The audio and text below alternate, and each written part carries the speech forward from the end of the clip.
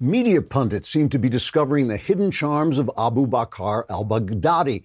Ever since President Donald Trump arranged for the erasure of the ISIS leader, anti-Trumpers seem to have been asking themselves, if Trump ordered him killed, can he really have been so bad?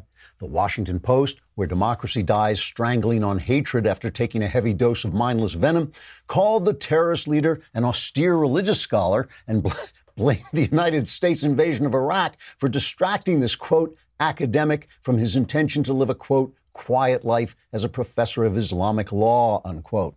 Never Trumper Max Boot, also in the Washington Post, objected to President Trump calling the austere scholar a coward, saying, after all, the terrorist had been so very brave that he blew himself and 3 children to smithereens.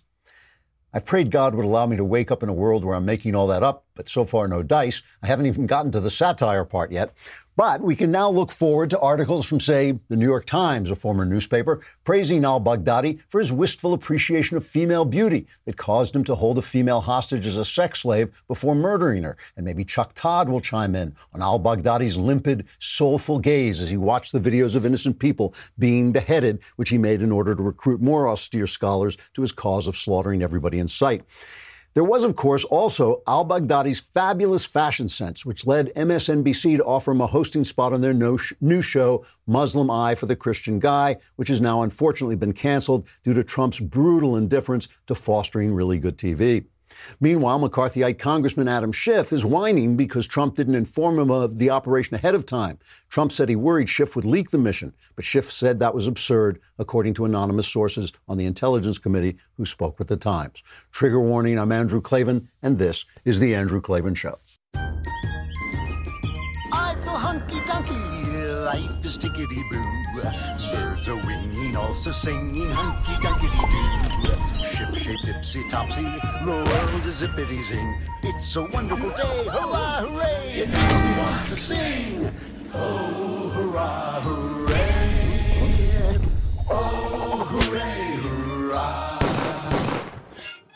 You know, there's a psychiatry professor at Harvard named Armand Nicolai who teaches a class comparing C.S. Lewis with Sigmund Freud. I haven't taken the class, but I have read Nicolai's book on the subject, The Question of God, and I also watched a PBS documentary based on the book and also read a play based on the book. And it's a brilliant idea for a comparison. C.S. Lewis, of course, was the great Christian apologist who sought to remind the West of the truth and meaning of its founding religion. And Freud was not just the founder of psychiatry, he was also part of a great movement to eliminate God, to eliminate all spirituality from the understanding of human life. He wanted to make the study of human behavior and psychology a field of physical science, just like any other. The other big mover and shaker in this field was Karl Marx, who sought to do the same thing with the study of history. He wanted to remove the spirit out of the philosopher Hegel's theories of history as a spiritual development. He said he was going to stand Hegel's theories on their head. Now, I could talk about the subject for the rest of the year, but I just want to focus on one comparison between Lewis and Freud. These 2 quotes from them describing what they thought of human beings. C.S. Lewis said this about people: "There are no ordinary people. You have never talked to a mere mortal. Nations, cultures, arts, civilizations, these are mortal, and their life is to ours as the life of a gnat. But it is immortals whom we joke with, work with, marry, snub, and exploit, immortal horrors or everlasting splendors." Compared this to what Freud said about people: "I have found little that is good about human beings on the whole. In my experience, most of them are trash, no matter whether they publicly subscribe to this or that ethical doctrine or to none at all. That is something that you cannot say aloud or perhaps even think." Logically, and based on the facts of history, both these viewpoints are defensible. You can make a case for either. One is what you see in people when you regard them as immortal spirits expressed in matter. The other, what you see in them when you regard them as purely physical beings. God has decreed that you can logically choose for yourself how to look at them. I would simply add from my personal experience, having tried both approaches, that C.S. Lewis's approach will lead you to greater depths of understanding, wisdom, joy, and compassion, but Freud's approach will get you a job in a university's liberal arts department, so it's your call. More importantly, though, when you understand the difference between Lewis's Christian approach to humanity and Freud's materialist approach, you understand the true argument we're in today, not the argument between left and right, between Democrat and Republican, between for Trump and against Trump, but the argument between 2 different visions of humanity.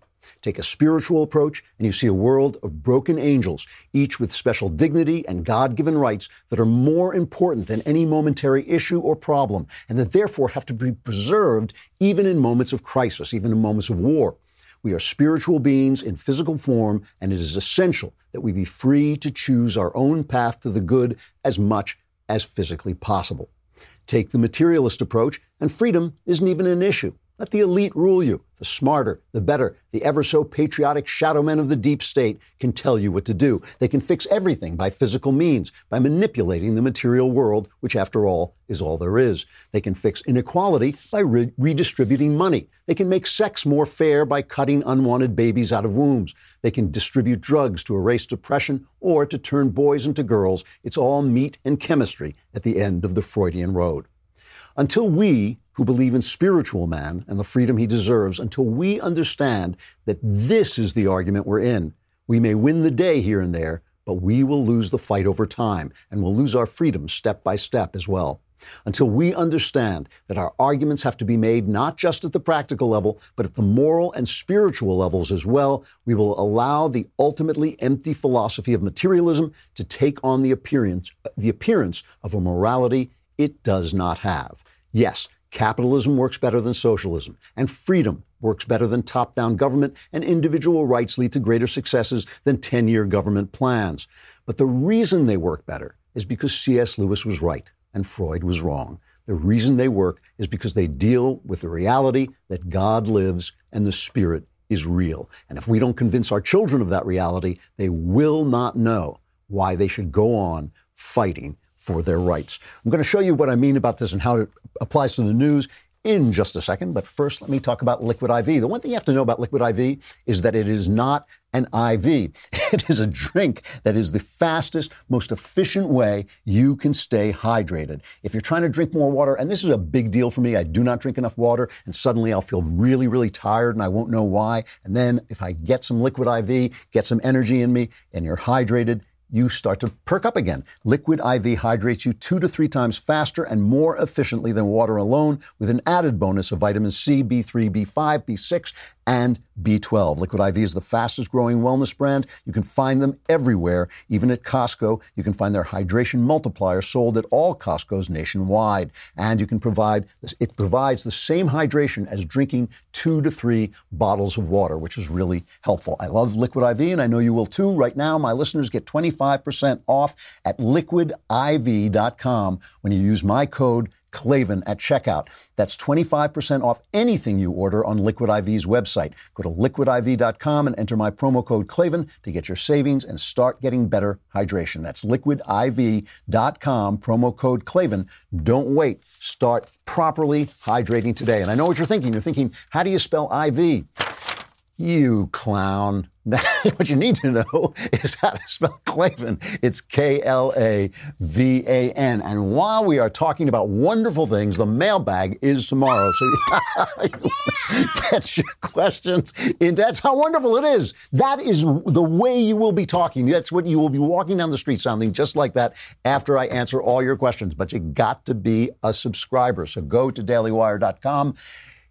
and subscribe. It's a lousy $10 a month, a lousy $100 for the entire year. Once you're there, you can then, and once you've subscribed, you can then hit the podcast button, go to the Andrew Klavan podcast. There you will find a little picture of a mailbag. When you, and you will scream, that's what you will sound like. You will scream just like that. You will say, I'm here, woohoo.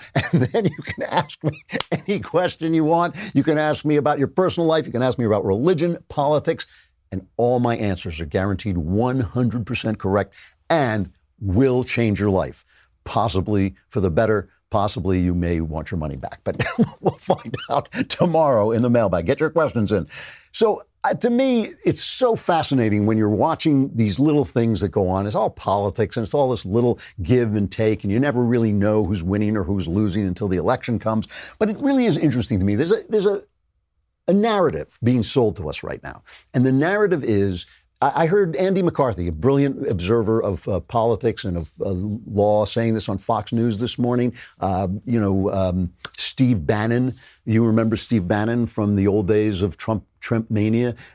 He was saying the same thing. He says Nancy Pelosi's impeachment plan is working. The plan is, remember, they took this, usually it's the House Judiciary Committee that would handle impeachment, but Jerry Nadler was not being tough enough because he believed that you really have to convince people before you can impeach a president. You can't just go around doing it. So she gave it to the Intelligence Committee run by Adam Schiff. It's kind of weird that he should be running the Intelligence Committee, but he is a genuine snake. He's a McCarthyite snake. He will lie about you. He will do any kind of double dealing. He wants to bring this president down by hook or by crook. And so the plan has been sit away, have this testimony in a locked room in the cellar of the Capitol, leak, tell the Republicans that they're not allowed to send out any information, but you can leak to the press. Unnamed officials named Schiff are leaking to the press, and the press is Democrat too, so they're going to spin this any way you can. There's going to be the mounting evidence. The case is, the vice is closing. All the while forgetting about the fact that you tried this with Russian collusion, you tried it with obstruction of justice, you tried it with Stormy Daniels, you've been trying it since the election to get this guy impeached. And it's not a question of, oh my goodness, we found something terrible the president did, let's impeach him. It's let's impeach him, so let's find something terrible the president did. And all they can come up with is this garbage story about Ukraine. And so you would think they'd be winning. And the polls, I know the polls keep saying, oh, more people are in favor of impeachment. I'm not saying I don't believe the polls. I'm just saying I don't believe the polls. The reason I don't believe the polls is because they favor Democrats. And of course, Democrats are like 100% for impeachment. And Republicans are like 83% against. But then others are for the inquiry, right? They'll say, yeah, go ahead, have the inquiry. And some of them may be saying that in the most cynical, sarcastic way imaginable. They may be saying, yeah, go ahead, have your inquiry and then fall off a cliff, you bum. So you don't really know what they're saying. They are not going, they may impeach. They definitely may impeach. I mean, now Pelosi and the gang are so far out there on a limb. If they don't impeach, they're going to look pretty stupid. So they may well impeach, but they are no way going to push this past the American public. The swing states won't go for it. The Republican voters won't go for it. They would have a literal revolution on their hands. And if the Republicans ever sign on to it, which is part of the other narrative they're selling, that the Republicans are panicking and they're going to betray, they're going to turn against Trump. All of that, I don't believe. And the reason I don't believe it is because the way they're behaving. They keep putting off the vote. And now Nancy Pelosi, here's Nancy Pelosi 1 week ago, right? It's 1 week ago saying, yeah, we're not holding a vote about it. There's no requirement that we have a vote. And so at this time, we will not be having a vote. And I'm very pleased with the thoughtfulness of our caucus in terms of being supportive of the path that we are on in terms of fairness, in terms of seeking the truth, in terms of upholding the Constitution of the United States. Okay, so that was 1 week ago. And now she sends a letter, I guess from the reading from the Wall Street Journal, the House plans to vote on a resolution. So she's cracked a little bit. She's blinked. The House plans to vote on a resolution laying out Democrats' next steps in the impeachment inquiry into President Trump and move to a public phase of the investigation, the first significant vote since the probe began. This isn't a vote to authorize starting an impeachment inquiry, but it would affirm the one started last month into whether Mr. Trump pressured Ukraine to investigate a political rival. So the actual resolution is supposed to come out later today. We do not know how fair it's going to be, but we do know that Nancy Pelosi had to bend a little bit because of this incredible weight of information, of a sense, just a sense that it was unfair. Here's Jim Jordan making that case. We think this whole thing's a charade to begin with. I mean, like we've said several times, the facts are the facts and they haven't changed. You saw the call transcript. There was no conditionality there. There was no quid pro quo there. You've seen both people talk about the call, President Zelensky, President Trump.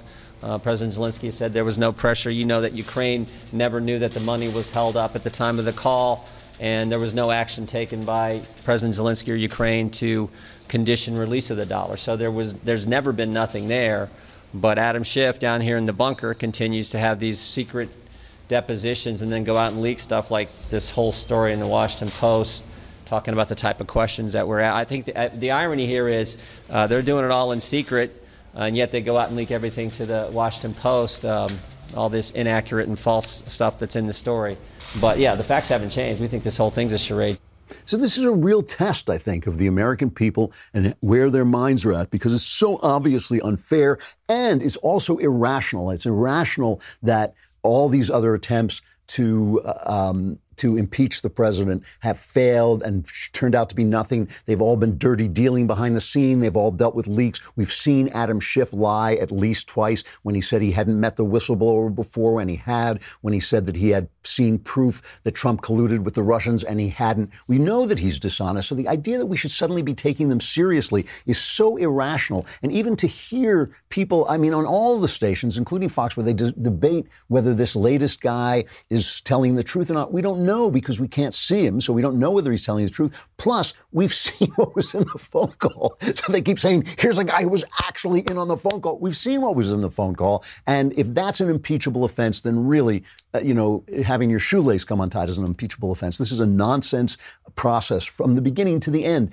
And I think Pelosi is, I think no matter what they say, they can tell you it's working. They can say it's good. Obviously, Pelosi has political considerations. Maybe she wants to bring this vote so that some of the Democrat congressmen in Trump districts can vote against it and say, look how independent it was. I stood up to Nancy Pelosi. Maybe that's part of her calculation. Maybe she feels that the polls are so much in her favor that now they can bring this out in the public. Maybe this resolution is going to be so unfair in and of itself that we won't really get to see what's going on. We'll just get to see a sort of another kabuki show brought out into the public instead of held up in secret. But the very fact that she has to answer with all this media power, with all this secrecy, with all the Democrats in her corner, that she has to answer the question of fairness is really interesting and tells you something about the way our political system actually works. And I'll talk about that in just a second. But first, let me talk about Ring. I am waiting still to receive my new Ring, so I want to put it on because I want my home to be safer. And Ring it's just a really good way to keep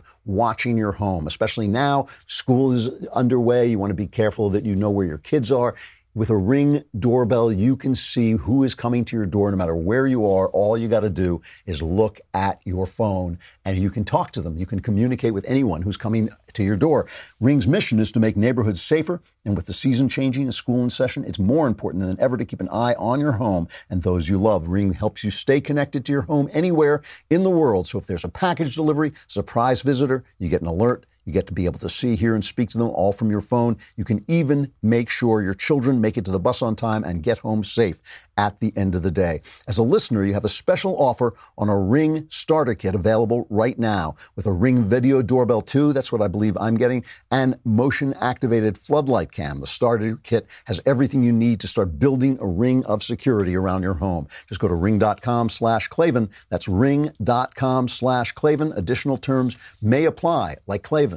How to spell it? Klavan. No E's in Klavan. I just make it look this incredibly easy. So let's talk about C.S. Lewis for just a second. Mere Christianity. It starts with this incredibly famous but also very moving segment. The first part of his most famous book, Mere Christianity. He says, everyone has heard people quarreling. Sometimes it sounds funny and sometimes it sounds merely unpleasant. But however it sounds, I believe we can learn something very important from listening to the kind of things they say. They say things like this: how would you like it if anyone did the same to you? Or, that's my seat, I was there first. Or, leave him alone, he isn't doing you any harm. Or, why should you shove in first? Or, give me a bit of your orange, I gave you a bit of mine. Come on, you promised. People say things like that every day. Educated people as well as uneducated, and children as well as grown-ups. And he says, now what interests me about all these remarks is that the man who makes them is not merely saying that the other man's behavior does not happen to please him. He is appealing to some kind of standard of behavior which he expects the other man to know about. And the other man very seldom replies, to hell with your standard. Nearly always he tries to make out that what he has been doing does not really go against the standard, or that if it does, there is some special excuse. He pretends there is some special reason in this particular case why the person who took the seat first should not keep it, or that things were quite different when he was given the bit of orange, or that something has turned up which lets him off keeping his promise. In other words, what Lewis is talking about is universal morality, what he sometimes referred to as the Tao, T-A-O, the Tao from the Tao Te Ching, the way that we live. And the argument of the left for the past, I'll go with 50 years, has been that standard doesn't exist, that it's a product of evolution, that it's not something that we are observing. The evolutionary argument is that we developed this sense of morality out of the way we interact with each other But that argument in evolution doesn't work with any other thing. We don't say, oh, we developed an eye so we could invent light. We don't say, oh, we developed a nose so we could invent smells, but we say we developed a moral sense so that we could invent morality. But no, of course that's not true. We invented an eye so we could see the light in some form that is actually there. So we could smell that we developed the sense of smell, so we could smell scents that are there in some form. That we developed the sense of morality so we could see this standard that C.S. Lewis is talking about. And the problem that Republicans have is that they so often don't appeal to that standard. Not Republicans, conservatives, I should say. We tell you, oh, capitalism makes everybody rich. It lifts people out of poverty. But we don't talk about the morality of freedom, of being free, and why each individual has a right to spend the money that he has. We allow them to make the argument that somehow we're greedy for wanting to keep the money that we have. When we don't want to keep it, we want to decide what kind of charity we are going to put into place. And it's really interesting. Let's visit for a minute. Do we have Knucklehead Row? I want to go over to Knucklehead Row for a minute. Oh, hey, hey, oh, hey, ho, let us go waltzing down to Knucklehead Row. So, at Knucklehead Row, a writer named Jennifer Weiner, who I've read before, and I don't admire her very much, but she said something. I don't want to make fun of this because I think it really is important. The other day, Trump was at the World Series and he got booed. And that, they made it sound like that was incredibly wild, but it wasn't. First of all, he was in Washington, D.C., so there's no Republicans there. And secondly, I remember Obama got booed. I think it was at an all-star game where he was pitching. This is America. We're a garrulous, loudmouth bunch of mutts, and we boo our politicians. And why shouldn't we boo our politicians? He's not the king. He's just the president. And yeah, we can boo him if we don't like him. So they made a big deal of this. But Jennifer Weiner on Knucklehead Row made an even bigger deal out of it. She said she watched, it's kind of amazing. She said, I watched the video of him being booed over and over, scrutinizing every second of the footage, waiting for the exact moment when Mr. Trump's smirky grin gives way to stony petulance. The precise instant when he realizes that this sea of red-hatted Americans are not his red-hatted Americans, as the applause for veterans gives way to lusty boos and the chants of lock him up ripple through the stadium. She says it's like she's watching porn, really. It felt like medicine, like balm for a weary soul. It wasn't until I'd watched the footage sped up, slowed down, and from 6 angles and heard myself crooning, "Let me taste your tears," that I started feeling a little sick, as if I'd gorged on Halloween candy. So why does she starts to realize who she is? And this is one of the things that always stuns me about the New York Times. The New York Times, where people, respectable, educated people are making the argument that we should be ruled by the deep state, are making the argument that the Soviet Union, a slave state, a truly oppressive slave state, was a good thing in some way, that it was better for women in some way, where they're making the argument that this country that has lifted so many people out of slavery, lifted so many people out of oppressive regimes, this country that has lifted so many people out of poverty and created a world of wealth that didn't exist ever before, that this country is somehow rooted only in slavery. This is the New York Times. And I sit there and watch. Don't you see how hateful you've become? Don't you see how you've let your philosophy turn you into these horrible, small, slave-dealing, ugly people? And it always shocks me. Well, here, Jennifer Weiner has a moment when suddenly she sees herself as she is. But the reason it upsets her that she is, in fact, turned into this hateful person, which, as far as I can see, virtually everyone at the New York Times has turned into, she says this is why. She says, we, Democrats, liberals, progressives, the resistance, whatever you call us, are supposed to be better than that. We're supposed to be the party of the downtrodden and the less fortunate. While Republicans support the fat cat billionaires, we stand up for the workers. While they put kids in cages, we work to reunite them with their families. When they build walls, we say all are welcome here. For them, the cruelty is the point.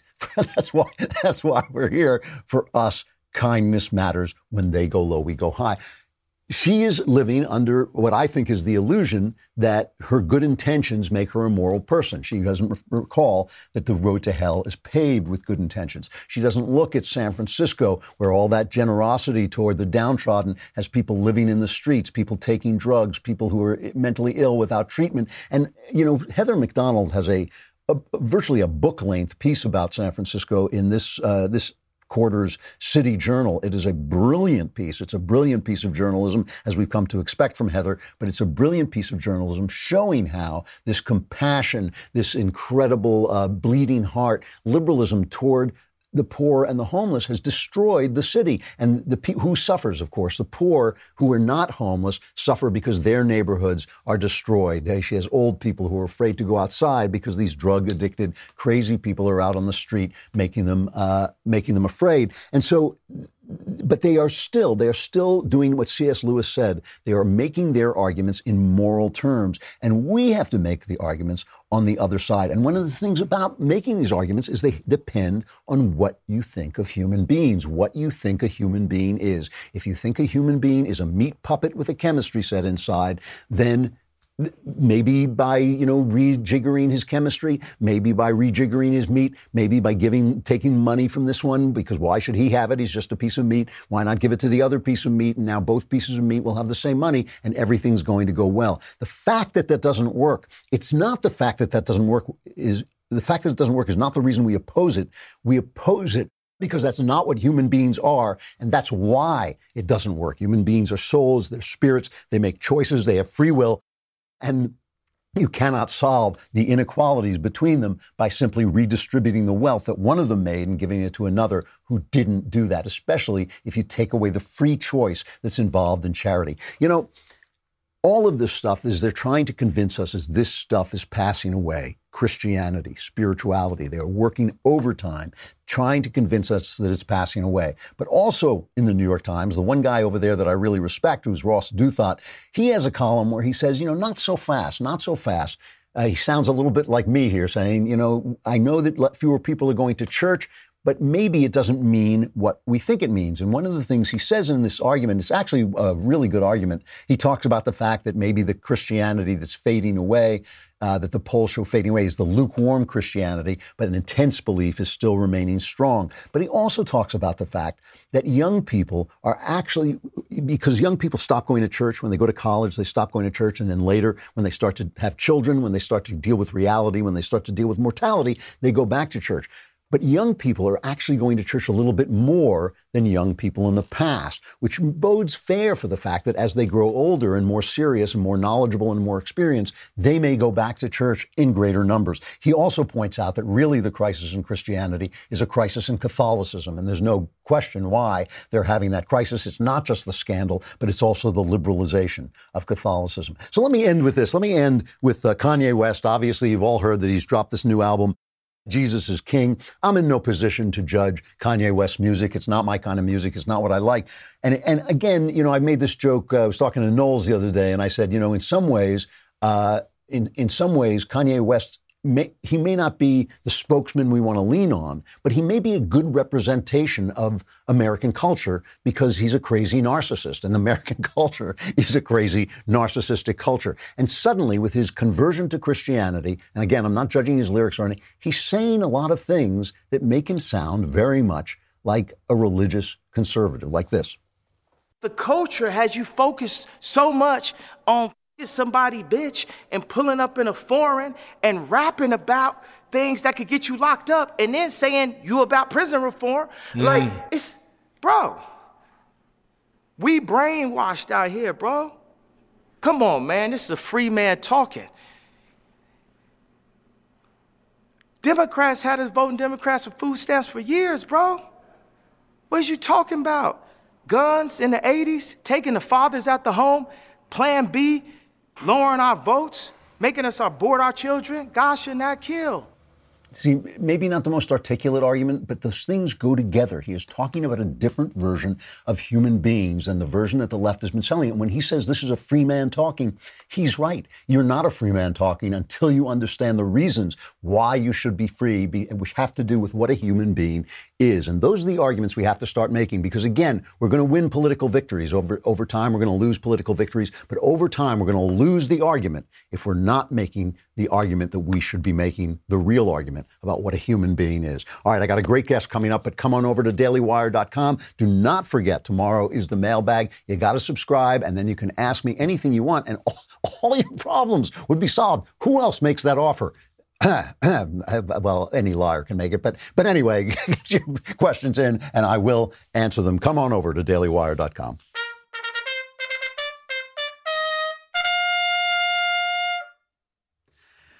John Murawski, recently, he wrote a piece for Real Clear Investigations about how leftist history is making it into the classroom. And the piece was titled Woke History is Making Big Inroads in America's High Schools. This is a really interesting topic because it's interestingly bothering some people on the left as well. John, thank you so much for coming on. I appreciate it. Hey, thank you very much. This is a powerful piece. Can you give us kind of the overview of what you feel is happening in the public schools? So basically, most people are familiar with identity politics or political correctness or grievance studies, as the critics refer to these kinds of classes at the college level, right? They've infiltrated the universities and they're popular. People major in them. And every university has a department. But these classes are now moving down to the level of high schools and middle schools to some degree as well. And what makes them unusual is they focus, there's a very strong focus on identity politics, on oppression, on looking at people as two categories, the oppressor and the oppressed. And the oppressor will be, of course, the white male or the European or the American. And it's a kind of very kind of a neat categorization of humanity. And it creates a very neat picture of good and evil. And kids are encouraged to, they hold mock trials to hold Western civilization on trial for crimes against humanity against the Native Americans. They also are taught how to draw manifestos, to bring manifestos of demands to their school administrators.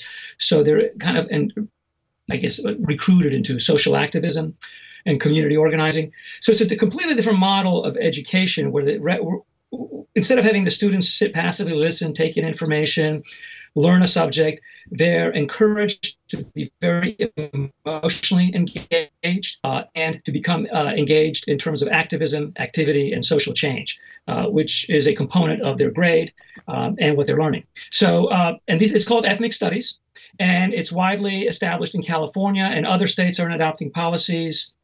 And it's kind of spreading as a trend. And kids apparently really respond to it. They apparently seem to like these classes, or the ones who take them. Not everybody's taking them. They're the ones who do. People voluntarily major in these subjects in college. So there is a kind of a strong, it really appeals, I think, to young people, to their sense of moral outrage, their sense of having a sense of purpose and of questioning the culture that their parents created, the world that their parents created. And underneath, those classes, there's a certain bit of extremism and I would say maybe a bit of indoctrination. But underneath, there is, the real things the real issues about historical and some would say present issues of social inequities and injustice that they're to resolve. The question is, are they resolving them?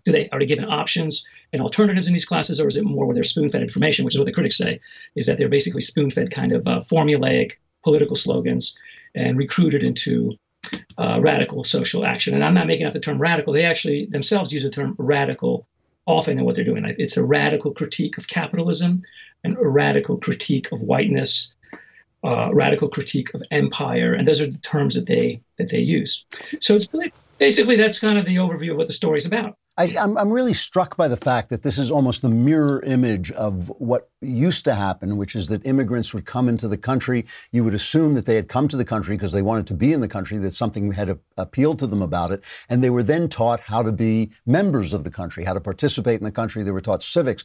This is kind of the opposite, is that on the one hand, we're supposed to be delighted that people of other colors and people of other cultures are coming into the West. But then at the same time, we're supposed to teach them that it's awful here, and it really is a bad thing. This place that they want to be in exists. There's kind of underlying illogic to it, isn't there? Well, you bring up an interesting point. One of the issues of ethnic studies is that it tends to be very one-sided. So the West is presented as almost as a criminal enterprise, and native cultures tend to be, there's almost kind of a boosterism for these cultures. However, you have to remember that 100 years ago, a century ago, there were all sorts of anarchist movements, socialist movements, communist movements, and they were largely driven by ethnic groups. So there's a lot of parallels, and there's kind of almost like a repetitive cycle of ethnic groups coming in and then struggling to fit in, feeling a sense of rejection, reacting with verbal, rhetorical violence, and sometimes even kind of an Antifa-like, protest culture. I don't think this is the first time we're seeing this. I think we saw the very, very similar things about 100 years ago in this country in the 20s and the teens. And I think when it stopped is when Alexander Solzhenitsyn to Gulag Archipelago in the cancer ward, and it just became obvious that the Soviet Union was the real criminal enterprise. And so it kind of dampened the enthusiasm among progressives for that kind of social reform. Is it a change of pace, though, to have the public schools run by governments essentially basically teaching anti-Western propaganda? Isn't that a little different than the 20s and 30s? Yeah, I don't know. I don't know what schools taught 100 years ago. I don't know. I assume there were radical activist teachers. There were unionizers.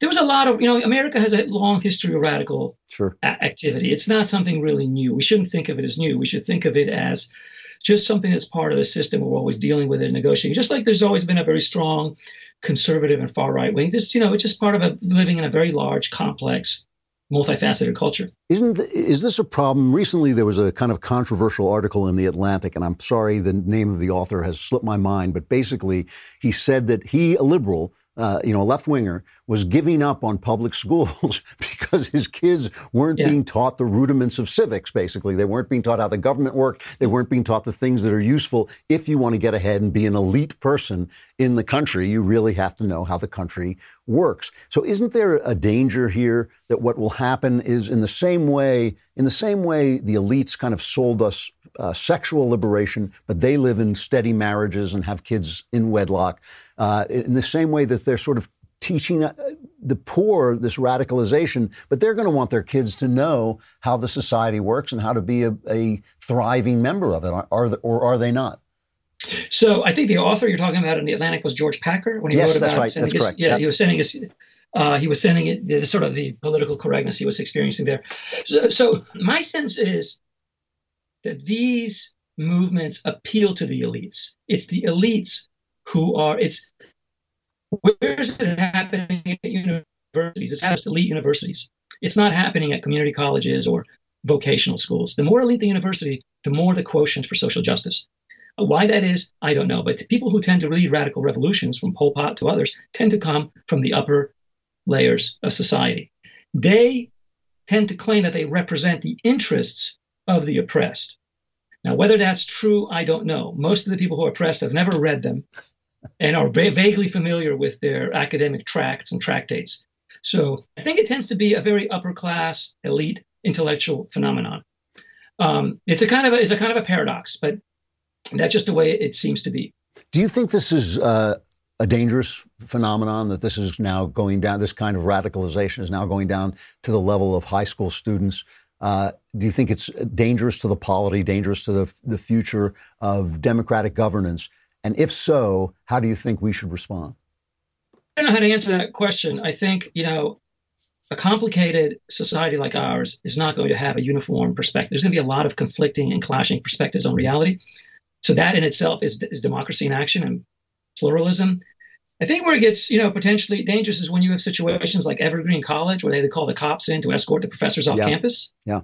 And where you have basically kids like at Oberlin who basically roll up in fetal position because they feel that they're microaggressed to death.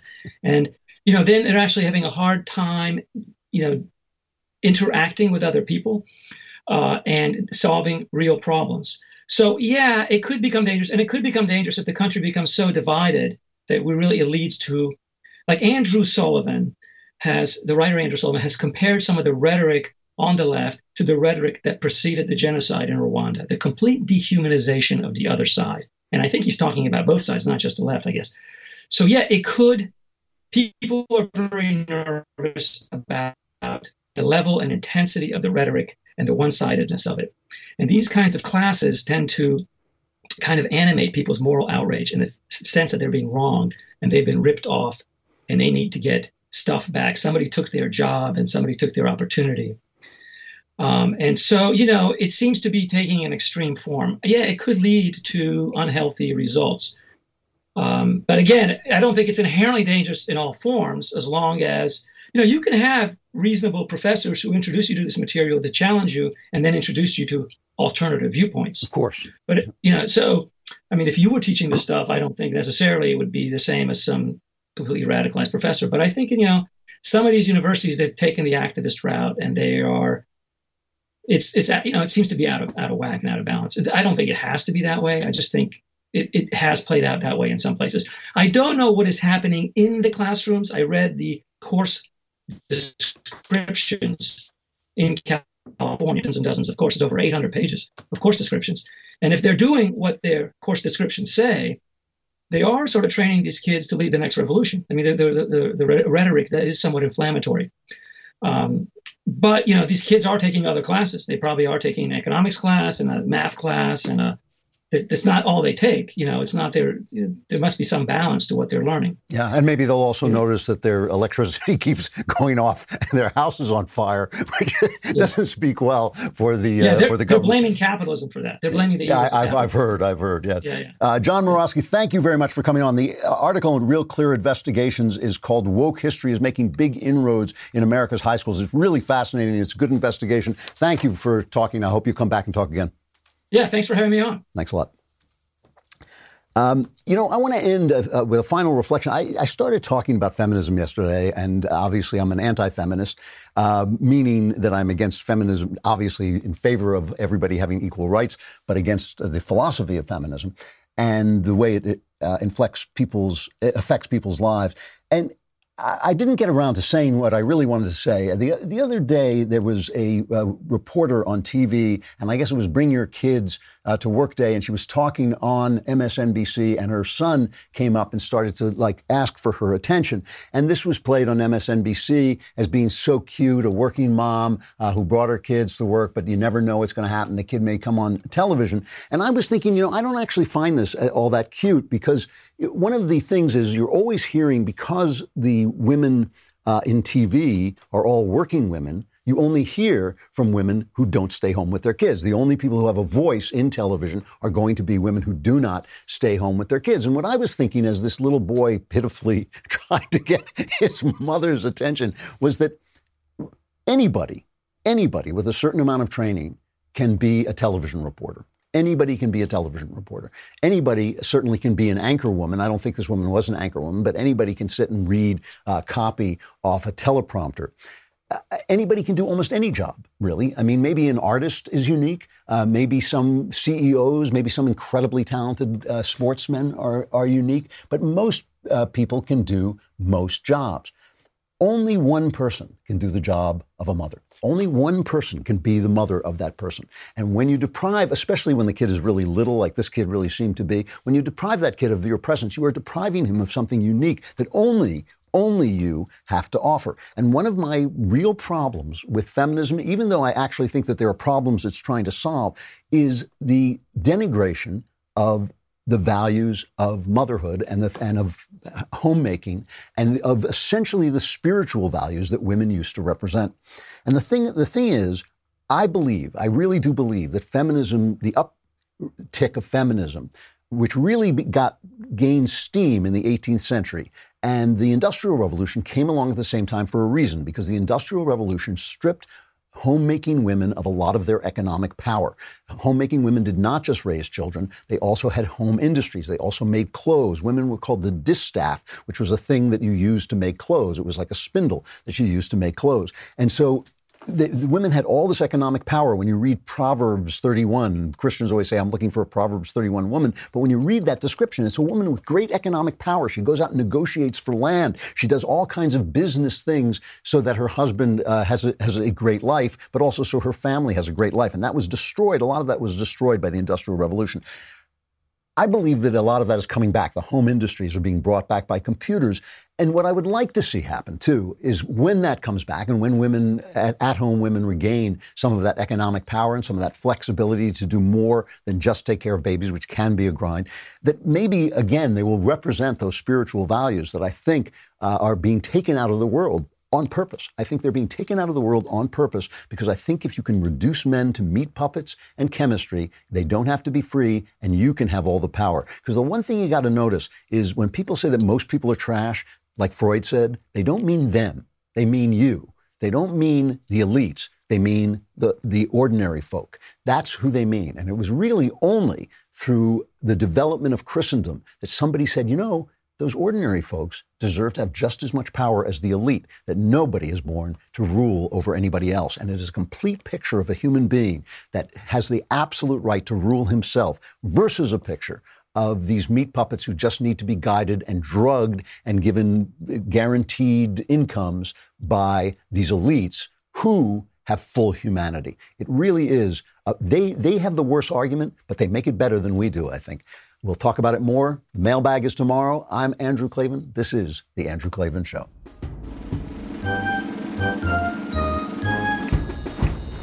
Oh, hooray, hurrah. Hey, if you enjoyed this episode, don't forget to subscribe. And if you want to help spread the word, give us a 5-star review and also tell your friends to subscribe too. We're available on Apple Podcasts, on Spotify, wherever you listen to podcasts. Also, be sure to check out the other Daily Wire podcasts, including The Ben Shapiro Show, The Matt Walsh Show, and The Michael Knowles Show. Thanks for listening.